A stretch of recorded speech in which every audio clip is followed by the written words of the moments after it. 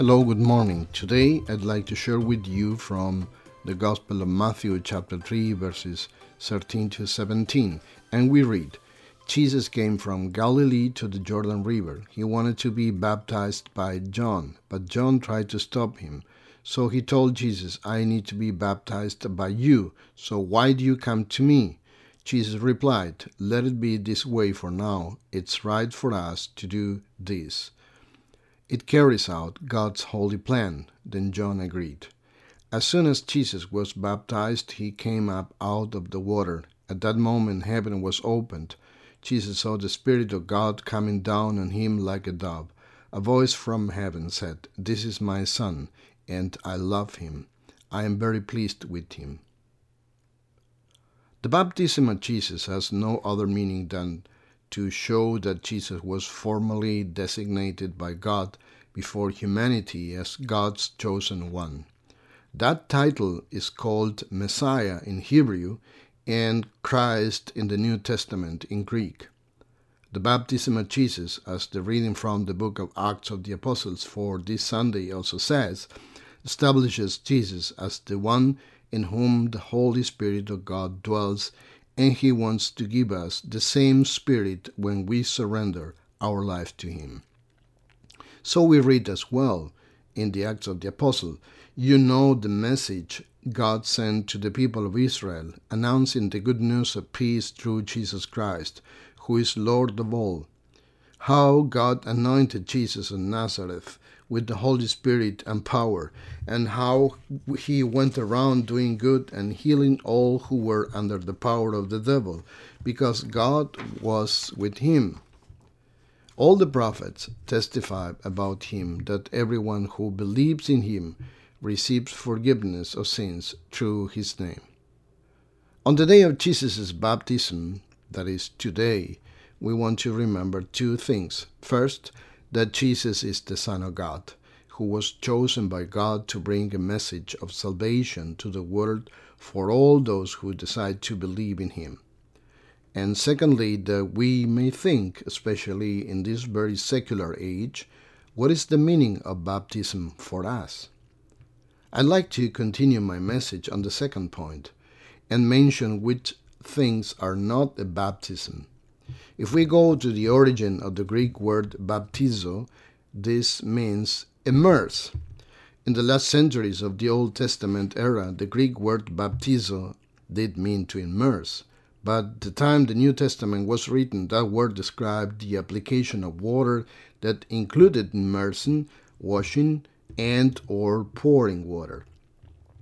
I don't want to talk about which is the most appropriate way to baptize, because it would be very long and tedious. It has already been discussed for centuries what should be the form and age of the baptism, and it's still being discussed among the churches, and that is a sign of division rather than union among believers in Christ. You may well research the subject by yourself and come to your own conclusions. There are even people who criticize the way in which baptisms are performed and even leave churches for that reason. They change churches for this reason. What is my response to these people? If you feel good, then do it. Everyone is free to leave this word of the Bible. If we go to the Bible, the most accurate would be that baptism is recommended when people are aware of what they are doing, and if possible, an immersion baptism. But then, what about most of us who have been baptized as infants and mostly by sprinkling? Is it wrong? Don't we have a genuine baptism? And my answer is no, because the form of baptism doesn't matter. The most important thing is what happens in the person's heart during the life. The most important thing is to be able to have an encounter with Christ and decide to believe in him with faith, just as Jesus tells the religious and Jewish leader in John chapter 3, very truly I tell you, no one can see the kingdom of God unless they are born again. Baptism, therefore, to have the effectiveness that God desires from baptism, has to take place together with a conversion.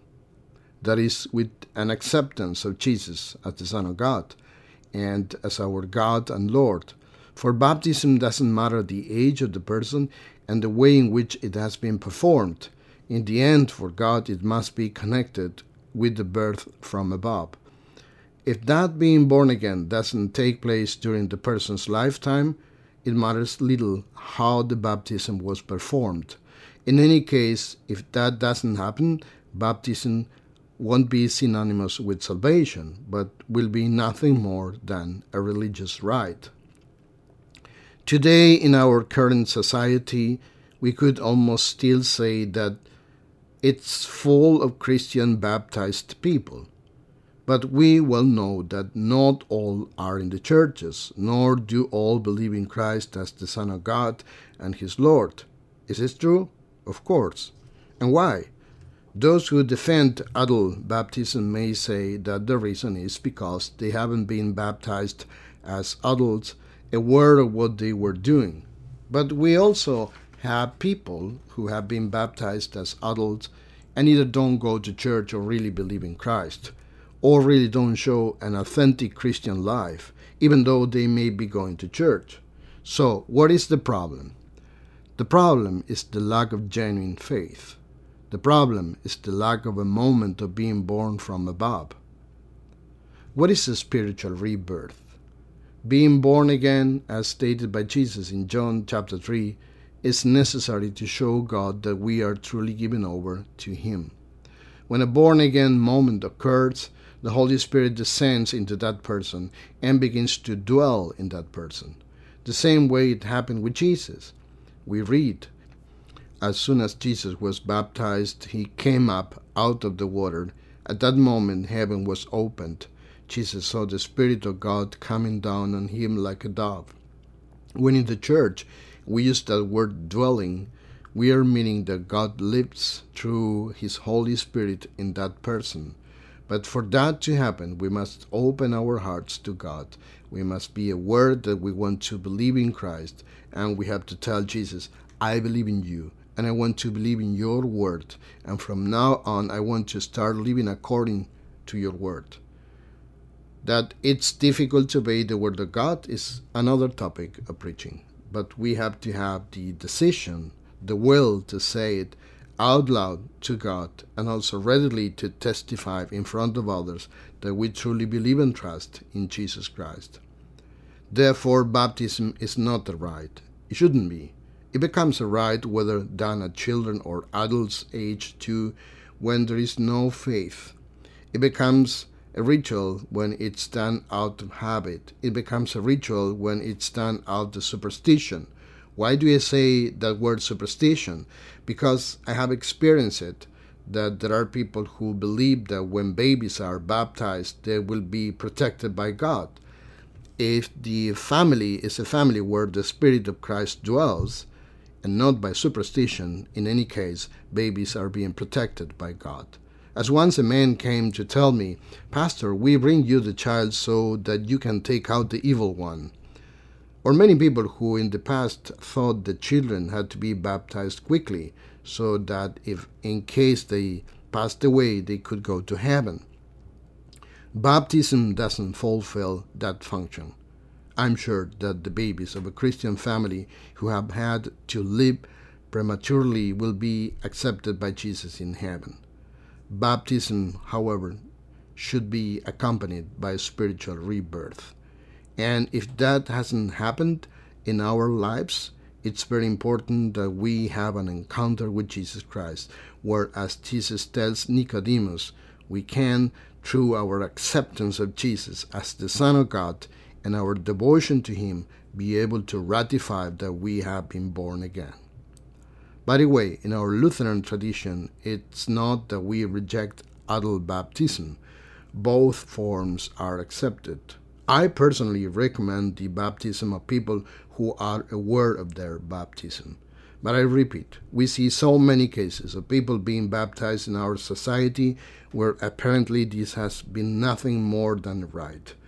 The most important thing is to be able to see those baptized people who have a life devoted to Christ and His church. At the moment we are baptized and experience a spiritual rebirth, I repeat, an acceptance of Christ as the Son of God and our Redeemer, as is attested in the Holy Scriptures, there the Holy Spirit begins to dwell in every one of us, in our spirit, body, and mind. May we be aware of this in this new time that is beginning, that we call 2023. May we realize that Christ came, He is present, risen, and with power, as the Apostle Peter states. It's up to us to open our hearts to Him so that the Holy Spirit can dwell 100% in our lives. Let us pray. Lord, let us be aware of what our baptism means. Allow us to accept You as what You are, Christ, Son of God and Savior. Allow us to give our whole life to You in faith and trust. Amen. I wish you a very blessed week.